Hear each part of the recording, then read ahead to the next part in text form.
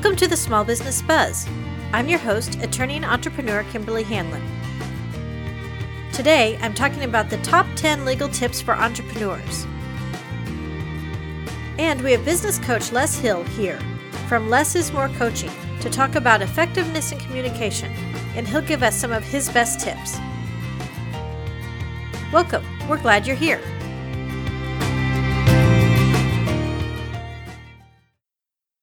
Okay, let's get to it. Sometimes I have clients who are starting a new business, and right out of the gate, they want to make sure that they have all their ducks in a row and that everything is on as solid a foundation as possible. And on the other hand, sometimes I have people who come in and they've been operating for a while, and either something has happened or they're worried about something coming down the pike because of some situation that has arisen. And so they come and talk to me about that situation. More often than not, when the people who come before anything happens to make sure they get everything in order and secure, legal-wise, they don't end up coming back in a crisis. And going forward, we usually get to work together on positive projects, like agreements for new business or hiring new people. And that's a lot of fun. Or at least I find it to be a lot of fun. When people come to me because something has happened and they're worried about what's coming down the pike and they haven't done what they needed to do to have their legal basis covered, more often than not, if they had done a little preventive legal work, they wouldn't have gotten into the trouble they're in. And they end up spending way more on legal work. And really, it's not nearly as much fun for either of us. Actually, it's usually not fun at all. So, I've put together the top 10 legal tips for entrepreneurs. If you're just starting up, these are some things that you can make sure you get ahead on. And if you've been up and running for a while, you can make sure you've got these areas covered already.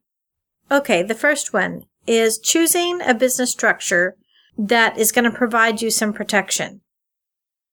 Usually people start a business, they're thinking, yes, to a certain extent about themselves and like the money they can make, but usually they're also thinking about providing for their family. And you want to make sure that your family stays secure. And one of the ways to do that is to limit the liability that your personal assets are exposed to.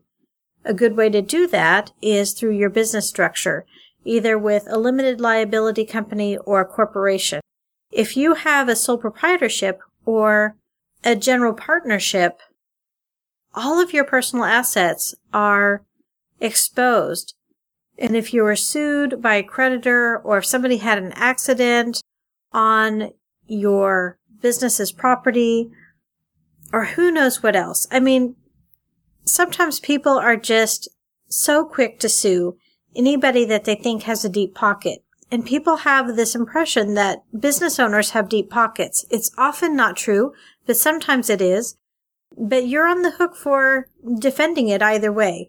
And if a judgment does come against you, if your business isn't organized under one of these entities that provides personal liability protection, then your personal assets can be fair game. And nobody wants that. Well, I suppose the people who are suing you want that, but we don't want that.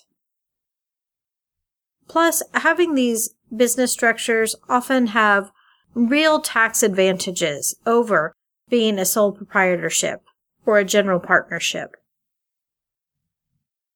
Okay, next is reducing your risk by insuring your business. And there's a lot of ways that you can protect your business through insurance. If you haven't listened to it already, you should go and listen to last week's Small Business Buzz when I talked to Dan Rivkin about disability and long-term care and life insurance for business owners and all the ways that you can use that to your best advantage. So there's that. And of course, there's general business liability insurance, but there's also all sorts of other kinds of insurance that you may or may not need based on what it is that you're doing. Nowadays, people are taking out insurance policies for data breach protection. There's all sorts of insurance that you can get that would be just so specific for your industry. So make sure that you've done that analysis for what's the right insurance that you need and in the right amount. Okay, the next one. You might have heard that expression, like, this contract isn't worth the paper it's written on. And sometimes that's true if it's not a carefully drafted contract. But for the most part, contracts are worth way, way, way more than not having one. One of the things that I say often is that business is about relationships. And contracts are designed to protect those relationships. Relationships with your vendors, relationships with your employees, relationships with your customers. If you were to lose even one of those three, your business is jeopardized. Okay, the next one. If there's more than one owner of your business, having a plan around a buy-sell agreement is so important. And it's not just about if somebody were to die, although that is one of the provisions that we put into a buy-sell agreement. What if one of the business owners becomes disabled? Or what if one wants to retire before the other?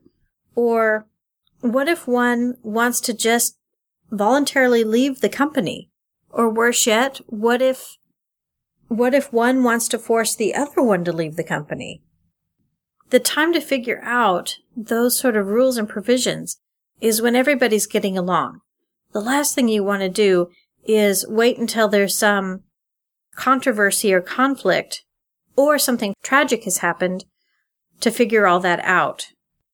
Okay, the next one is get to know employment law in your area. I mean, you don't have to be an expert at employment law, but every place has a little bit different nuance about employee privacy and what you need to do about protecting employee data, what does and doesn't qualify as an exempt employee. And if you're going to hire people as independent contractors, which is usually a great solution for small businesses, you got to really make sure that you know where the line is of what qualifies as an independent contractor and when that person is considered an employee. Otherwise, it's easy to get crosswise with the IRS and state regulatory agencies, which you just really don't want to find yourself in that mess. Okay, next is keep up your business's documentation. I know how it is. You're running your business day to day. There's a lot of stuff to do. And so sometimes you're making decisions, sometimes even big decisions, and you're not necessarily documenting them because you're a small business, right? It's not like you have this big board meeting and somebody calls the meeting to order and somebody makes a motion and somebody seconds it and everybody talks about it and then you vote. No, it's like you and maybe your business partner and you say, hey, I think we need to expand into this territory and this is what it's going to cost us, or I think we need to buy this new piece of equipment, and you talk about it, you decide, and you move on. But in reality, if there were some controversy around your company and how you were managing it and operating it, and whether your personal liability shield from your corporation or your LLC should stay in place, how you kept your corporate records will become an important matter. And when you keep those records up, it shows your intent to have your company be a separate and distinct entity from yourself. One of the ways to pierce a corporate veil and get somebody's personal assets is to show that they haven't been keeping what we call those corporate niceties. I know it seems like it's overkill for a small business, and I know it can be a hassle. But nonetheless, it's important. Okay, the next one. keep intellectual property at top of mind, both when you're developing your company's name and brand and your logos and your products or services and what you say on your website and things like that. You always need to do a check to make sure that you're not violating somebody else's intellectual property rights, because the damages on that are really high and they're set by law. And reality is that there are some unscrupulous actors out there, copyright trolls and patent trolls, who are looking for businesses to sue, and they more or less extort money from these businesses because the cost of patent or trademark or copyright litigation is so very, very, very high. So don't find yourself in that trap. Just always do the intellectual property search and make sure that you have what you're using in the clear. And the other side of that is, whatever it is that you're developing, make sure you're putting in protection that you need in place. The last thing you want to do is to take the time and the energy and the resources to develop something and then not put the protection in place. And then when somebody else takes it and wants to use it or does use it and they're profiting off of it, and you have to sit on the sideline and there's nothing you can do about it because you didn't go about protecting it the right way. Okay, the next one. Have a really good employment agreement and have an employee handbook and actually make policies. The last thing you want to do is to have people who are working for you in your business, and they know your business inside and out. They know all your clients and your customers, and they know how you do business. They know your secret sauce and all that. And then they walk out the door and they can use all that knowledge against you. Now, I'm not saying that every business needs to have super strict non-compete agreements, but non-solicitation agreements, those are a really good idea. If you're not sure what the difference is, a non-compete says you can't go outside of my company and work for a competitor or start up your own competing business within a certain geographical region for a certain amount of time, whereas a non-solicitation agreement says you can't poach our clients. Courts are much more likely to enforce non-solicitation agreements than non-compete agreements unless, your business really has a good reason to need the non-compete protection and the terms are reasonable. But if you don't have a non-solicitation agreement in place, really there's nothing that stops your employees from taking all your clients and customers with them. Okay, the next one is having legal disclaimers on your website, the terms of use and the privacy policy. And what that terms of use and privacy policy needs to be is different depending on what kind of web page you have. I mean, if you have just a web page that people go and they find your address and your phone number, and that's about it, you have a different sort of level of need as to somebody who has a website where people, for instance, log on and leave information, or if you have a website where people can make comments or make postings. If you're a professional, you're going to want some sort of legal disclaimer that whatever it is that you have on your website isn't professional advice. And then, of course, the privacy policy. What happens with the data that is collected on the back end of your website? I mean, a lot of us use Google Analytics, and it's great, but you need to put that in the privacy policy, especially regarding the use of cookies and tracking. And I mean, some people now are doing retargeting, where once you visit a website, ads for that website follow you all over the internet. Sometimes I think it's creepy and weird, but, if done in moderation, it seems okay. Not too much like stalking. But if you're going to do that, if you're going to have a website that does that, you have to have that in your privacy policy. Okay. And the last one is to actually get professional advice where you need it. And it should be no surprise that a person who's a business attorney who says, you should really turn to your business attorney. But it's not just your business attorney. It's your CPA. It's your financial planner. It's having a business coach for those aspects of your business. And go seek the advice before you think you need it. Because there's a whole world that you don't know that you don't know. And the last thing you want is to be in the situation like some of my clients are, where they're not preventive and proactive about making sure that their legal bases are covered.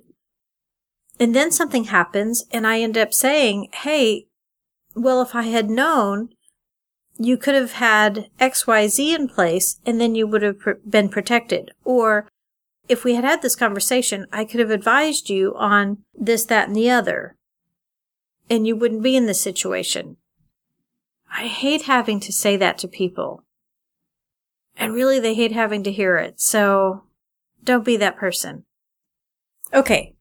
Well, clearly, this is by no means a comprehensive list of everything you could possibly want to cover legally about your business, but I'd say those are the top 10. If you'd like to know more about this topic, be sure to check out today's blog post. The link to the blog post is on my show notes, or you can find it on my website at khanlonlaw.com. That's KHANLONLAW.com. And while you're at it, sign up for my bi-weekly business newsletter. In each newsletter, I have articles that'll help you in running your business, and sometimes I have bonus materials for you to download for free, like small business legal guides, or recordings of webinars, or sometimes even model legal forms. Okay, up next is my interview with Les Hill.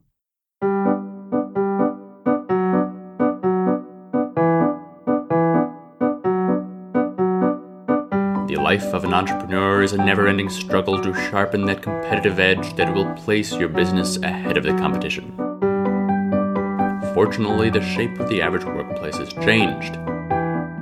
Finding that fine balance struck between cost efficiency and excellence is now easier than ever. We need help when we need help, but we don't need to be burdened with full-time staff. That's where Astute Business Concierge can help you. Astute Business Concierge. More than just smart, astute. Visit us on the web at astutebusinessconcierge.com to see how we could help you.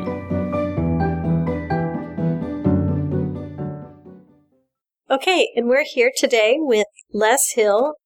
He is an awesome executive coach that I've known for a long time. Executive coach and leadership trainer. And thank you for being here today, Les. Thanks, Kimberly. It's great to be here. I appreciate the opportunity to talk a little bit about what I do and where I've been and my relationship with you. So thanks. Yeah. Well, we met, it's got to be a handful of years now, back in a leadership training program. You were the leader of that training program. And wow, extraordinary results that arose out of that. Would you tell people a little bit about your background? I, of course, started in sales many, many years ago. So I have the fun track record of saying that I did door-to-door sales and sold dry cleaning coupons door-to-door.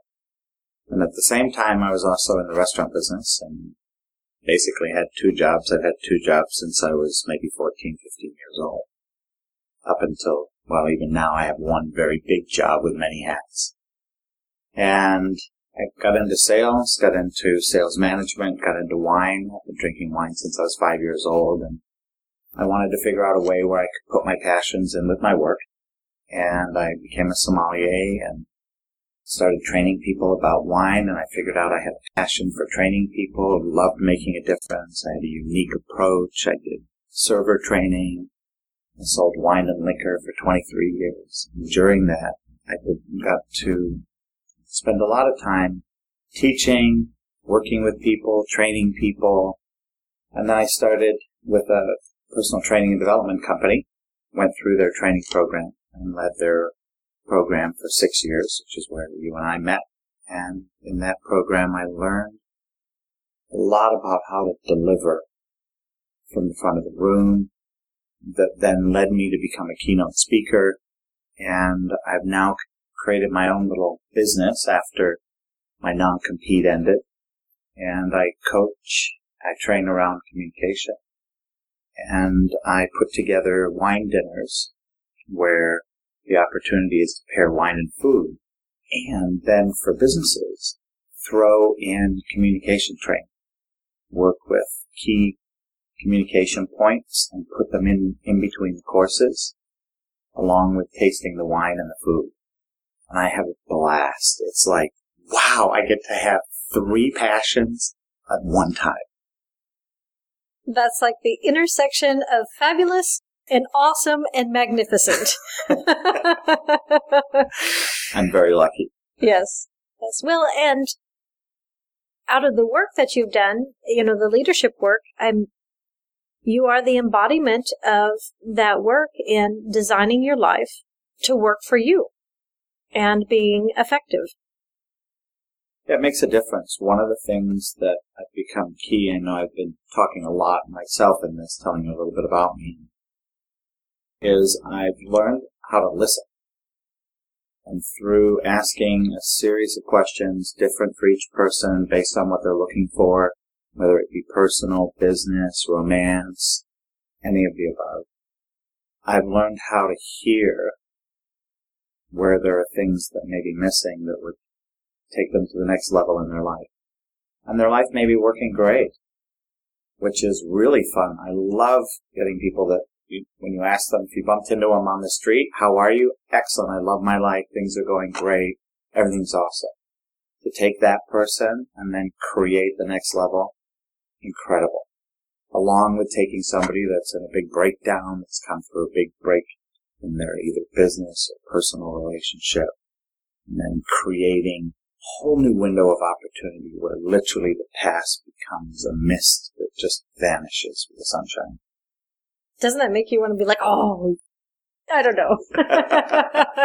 Hard to describe, right? Mm-hmm. But just such a great feeling. Mm-hmm. Yeah. You talked about elevating the person who's already sort of at what they think is a peak. Successful. Yeah. Successful, right. Doing well. I think that there's a lot of people who go through life, and if you ask them, how are they? They say, oh, I'm fine, I'm good. I mean, most people have fine, good lives, and may or may not even see that there's even room to elevate or an opportunity to elevate. I think that's a good place to come from, to say, here, you're in a good space, and let's look at how we can make what's next even better. Mm. It really is. I've taken on the game of training and developing myself every day. What do I see today? Where's a breakdown? Where's an opportunity for a breakthrough? And I so enjoy it. It's become like my daily game. I don't need soap operas. I don't need, high adventure movies. I don't need the books or all of that or any of that drama. I look at my own life and I go, okay, here's my palette, like my palette to work with as an artist. And I'm constantly at work. And in that, I really get to feel like I'm on the court with whoever I'm working with. I have several clients that I have one client who owns a business, $1 million business. She's been a client of mine for over 12 years. And we're constantly in communication. We're constantly looking, creating, finding new windows and avenues to work together. It's been one of the most profitable relationships for me personally. In the last 3 years, I actually am on a retainer, a yearly retainer. It takes away all the stress. She picks up the phone, calls me. I work with her every day. I love it. Really enjoy it. And you are as invested in her succeeding as she is, which is really, it's very cool to have somebody behind you like that. Yeah, I think that many, many years ago, you would hear of the grandfather or an uncle or an aunt that was kind of the person in the village who would be the person to go to and ask and throw things at and have them come back with sage advice. In the last 15 years, there really has developed a new business arena, having a business coach. We have all these pro athletes that have coaches. We have all these superpowered executives that have boards that oversee them. But for the person that's just a regular Joe that has the means and is looking to take that step, coaching, executive coaching, has become an amazing business. And I absolutely love it. Well, you have coached me through what for me have been difficult communications. And I don't know if you recall, I obviously can't give the specifics, but I did. I want to say maybe 6 or 7 months ago, I had a really difficult communication to deliver to somebody, and I was sort of avoiding it. And I remember you said, hey, you just need to call this person up and you need to come clean and say, hey, I've been avoiding delivering this communication to you because it's bad news, and this is why I did what I did, and so such and so forth. And I got to tell you, the end result of that coaching was that the conversation went infinitely better than I would have ever imagined that it could. And actually what it opened up and made available was even better and more business than what we had before. Great. And I applaud you for one of the things that you look for as a coach in the person you're coaching also is somebody that is willing to be coached, is willing to put themselves out there, is willing to step outside of the box.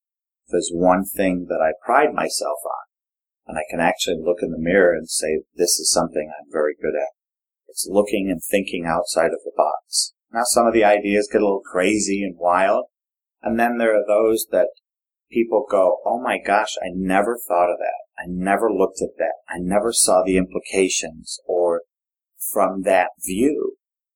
So really you could almost say I'm another set of eyes. And I do a 360-degree holographic view of who you are, where you are, and what you're looking for and what you're interested in. And you being the perfect client, being very willing to be open, to open yourself up, to share the stuff that a lot of people don't want to share. And not really make a big deal out of opening up. It's completely confidential. It's not therapy. It's none of that. However, some of the things are touchy subjects. Some of the things that people that I've coached over about 5,000 people since 2003. And the things people share behind a closed door or on the telephone are absolutely amazing when they're willing to set themselves, put their quote-unquote butt on the line. And I've really enjoyed it. You know, when I look at the program that I led for 6 years, they actually do an exercise where they look at how many people you've impacted inside of the program. I led 11 programs and roughly speaking impacted over 750 million people in 6 years. And I think about that and I go, wow, I could die peacefully knowing that I've made a difference in the world. And now I take that position into every coaching session. I don't care whether you're a dishwasher that's looking to step into management or step into a new role or step out of something. Somebody says, look, you should go and get coached by Les. Or if you're a CEO of a major million-dollar corporation, I have the wherewithal to ask the questions that will make the difference. And I love it. And I don't stereotype from that dishwasher to the CEO. I ask the questions that are needed for each person to make the difference that's there.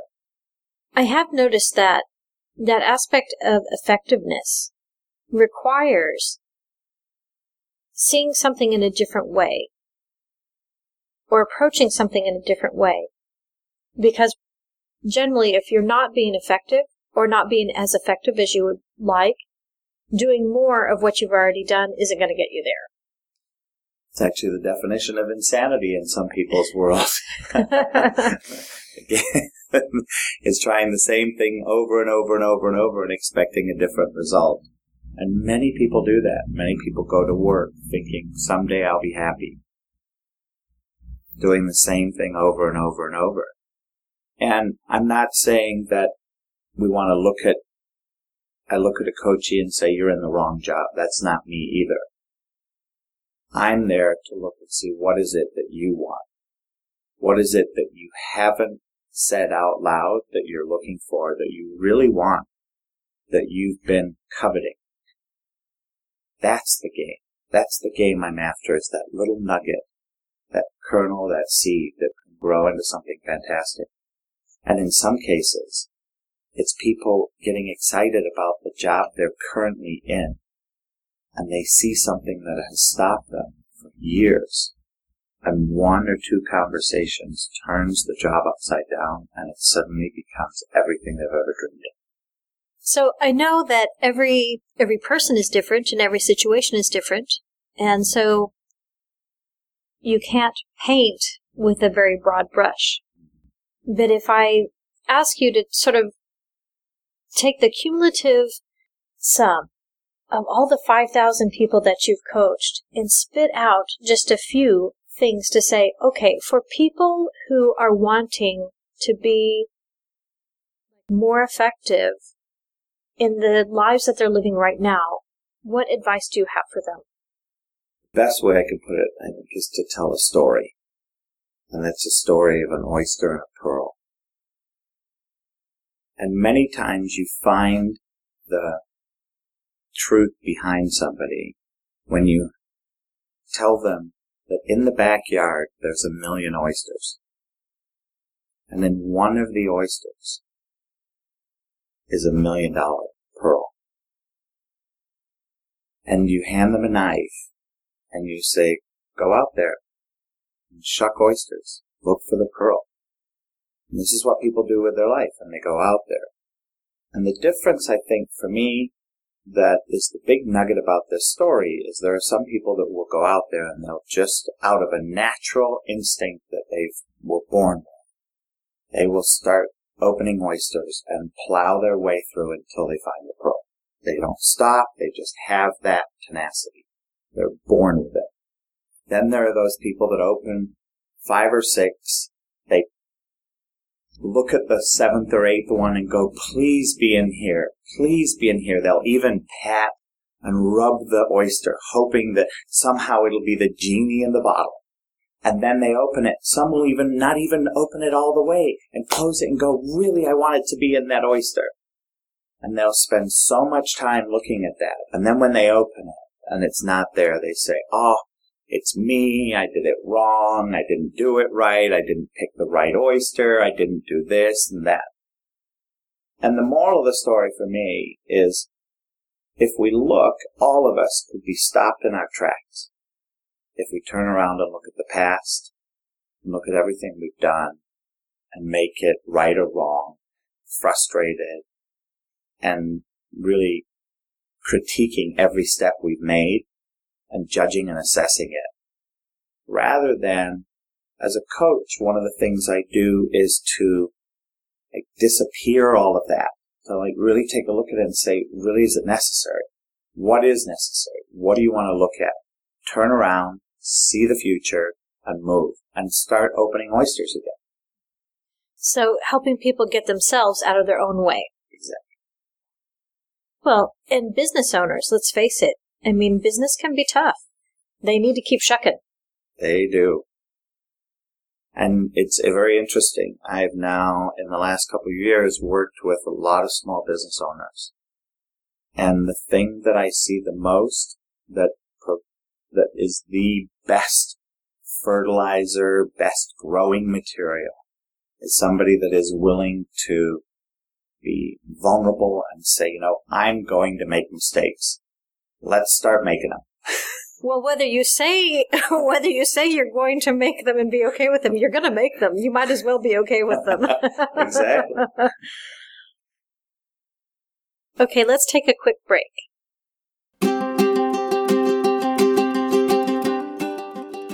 Would you like to be at the top of your field with everyone acknowledging your credibility and authority?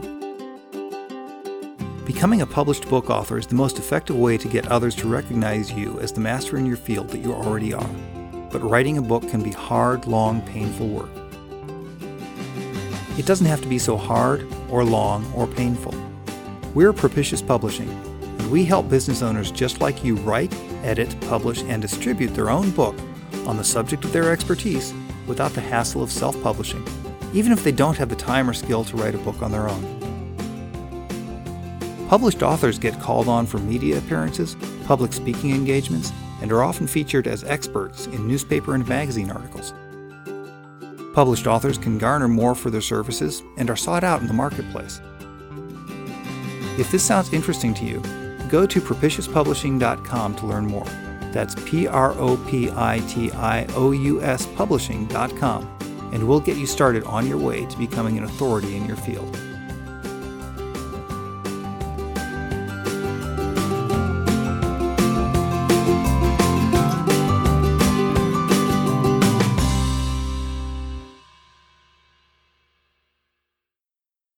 Okay, and we're back. Yeah, it's really interesting. There's another parable that says, if you continue to peel the layers of an onion to find the center, as the onion grows, it will be forever a job to peel it. And the opportunity, I think, is to just start peeling. That's not it, that's not it, that's not it, that's not it. And what is 100% without a doubt going to show up, it may not be today, may not be tomorrow, but it will, is what it is you're looking for. It's the determination. It's not getting stopped by the humanity of life showing up on your front door. A lot of people refer to it as Murphy's Law. Just another way to have fun with it and let it go by. It's going to happen. In today's world, it's predictable. It's just a matter of when. That is true. Your onion analogy, it makes me think of that idea.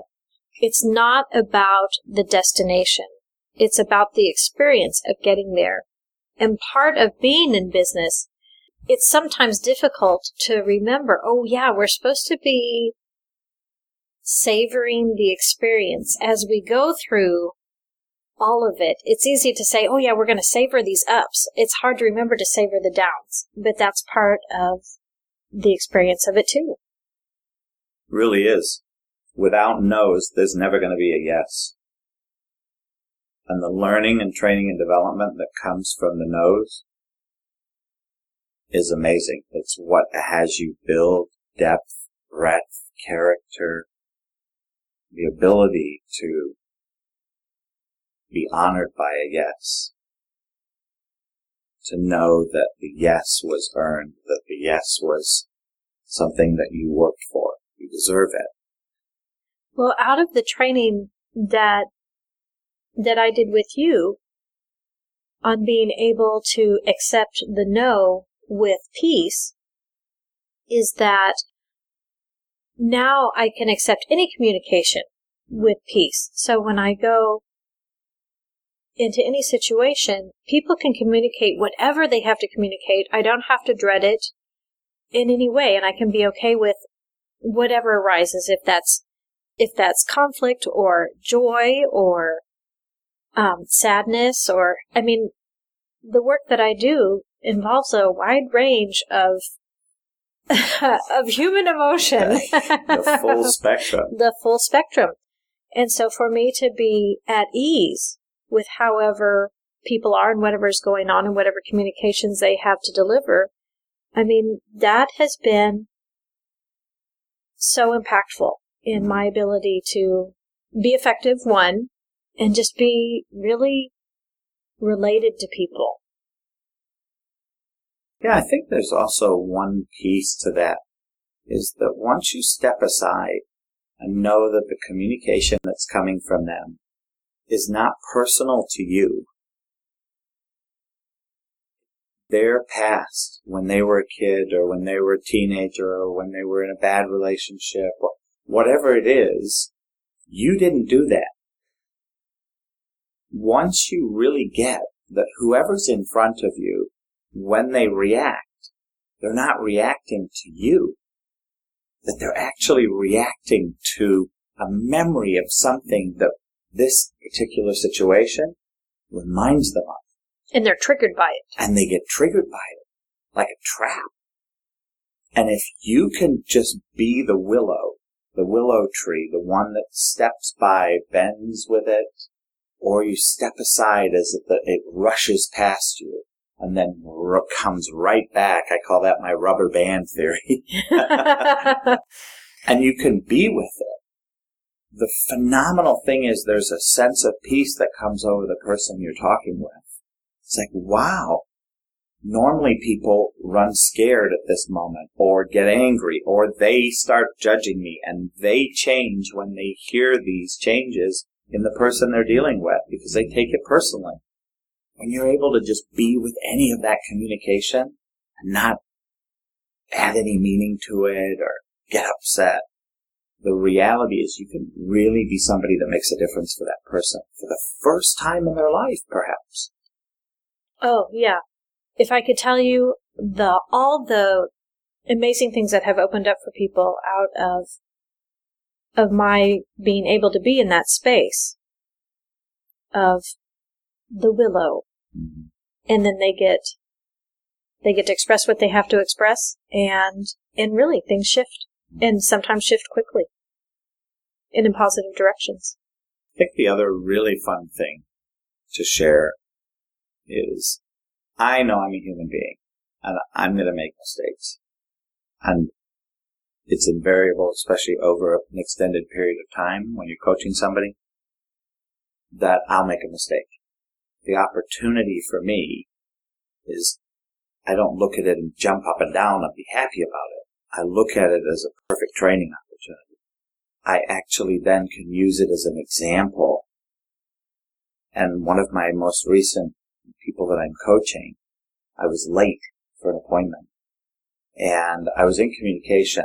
However, it still shook them up because they hate people that are late. And what they got from that was the next week, it was like suddenly something happened because they were late to a client.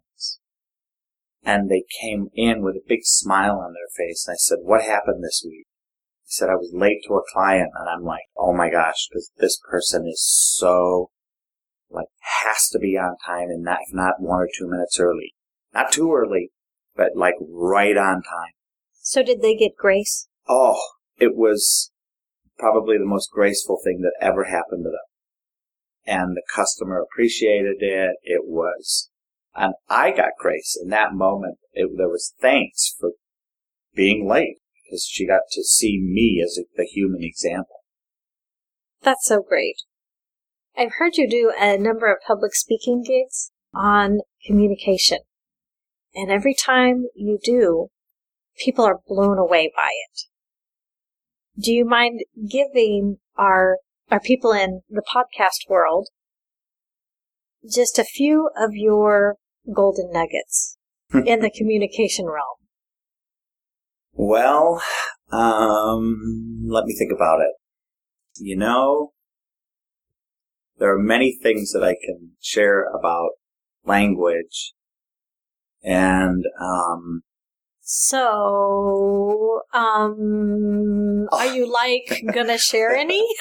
Perhaps. We just said several of them. I call them the connectors. People are so afraid of silence. And for me, it's one of the most powerful tools as a speaker that I could possibly have. And as an instructor, as a teacher, and as a coach.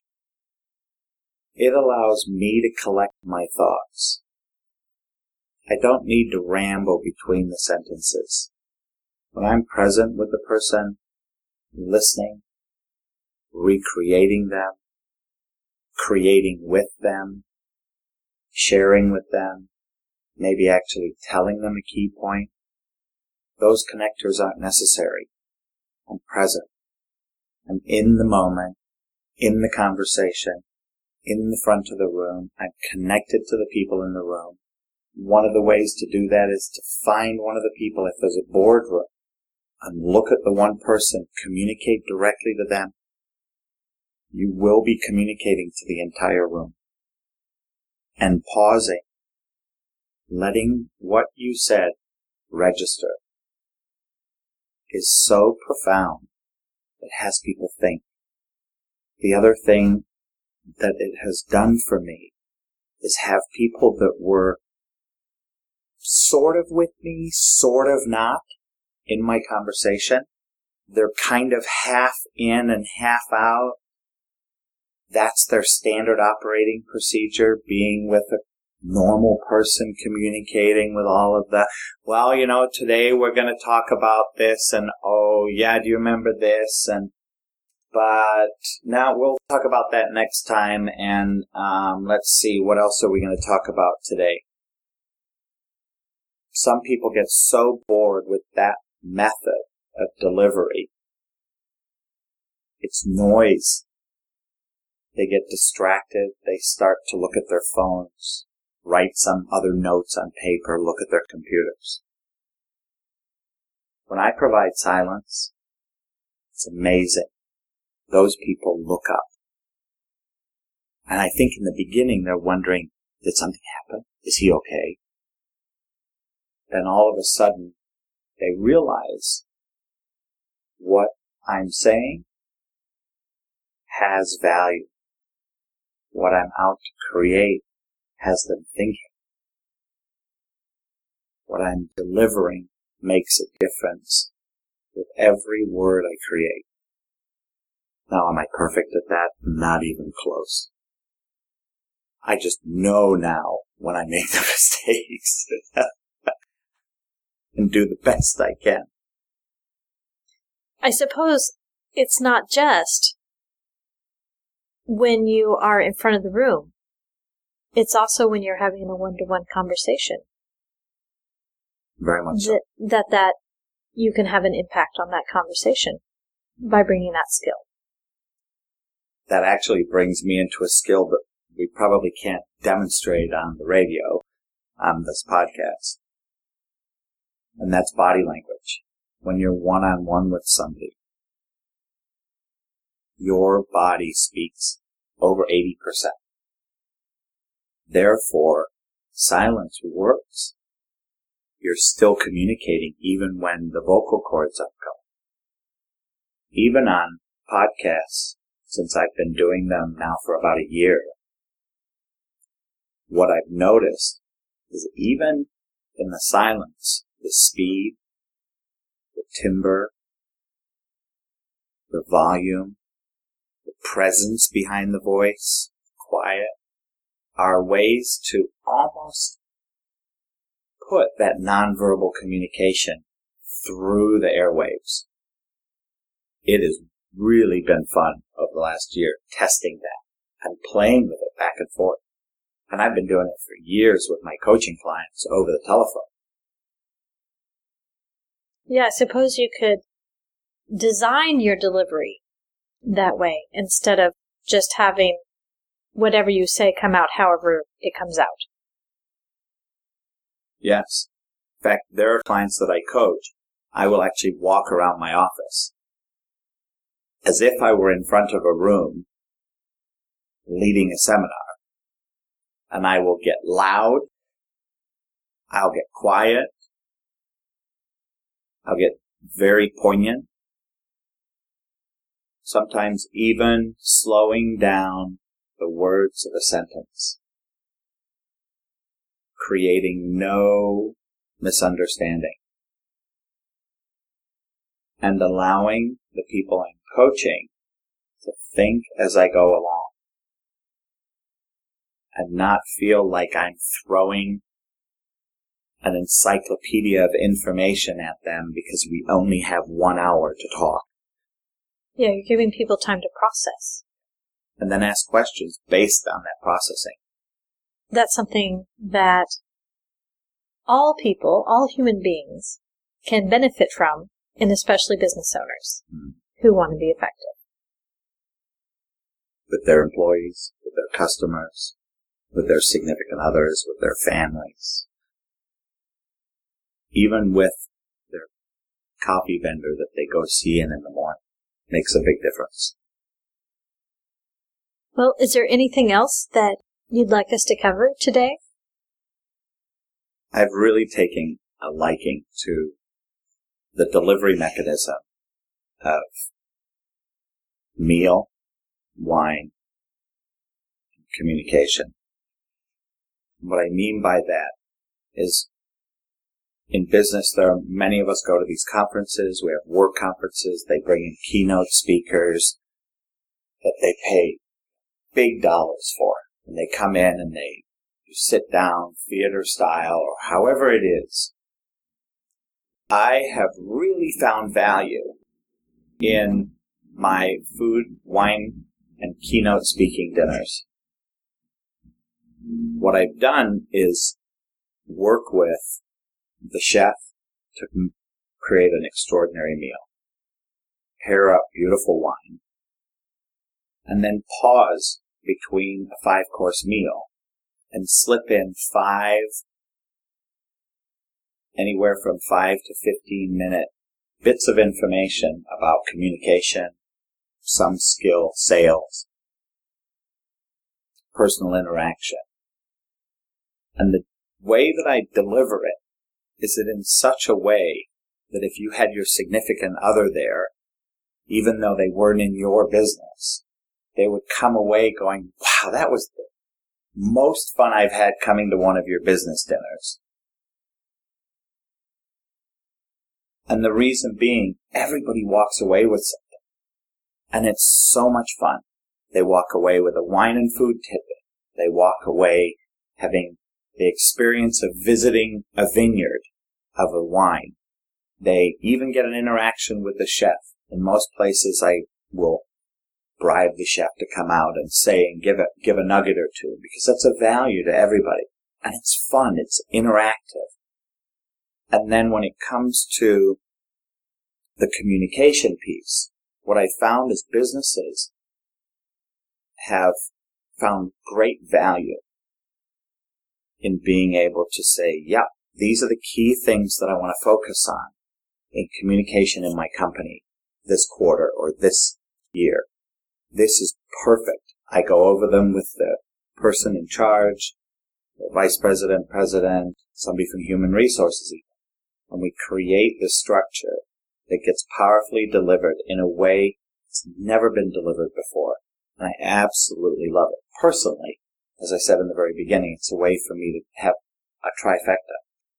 Well, how can people get in touch with you if they want to experience your trifecta, or even if they want to get in touch with you about a one-on-one conversation? I'm online under Les Hill at lessismorecoaching.com, as simple as it sounds. Only one S in the Les, though. Or you can look up leshill.info, I-N-F-O. And for those of you that happen to have a pen handy, you can even take a moment and jot down my phone number, which is 612-867-0104. And once again, that's 612-867-0104. Or send me a text message and I'll reach out. Yeah, and I'll put your links on our show notes as well. Thank you for giving that information for people. Not everybody goes to show notes, so thank you so much for being here, Les. And you're awesome. Thanks, Kimberly. You too. Thank you for this opportunity. It's been great. I really appreciate it. What a rich conversation. Yeah, thanks. You're welcome. Take care.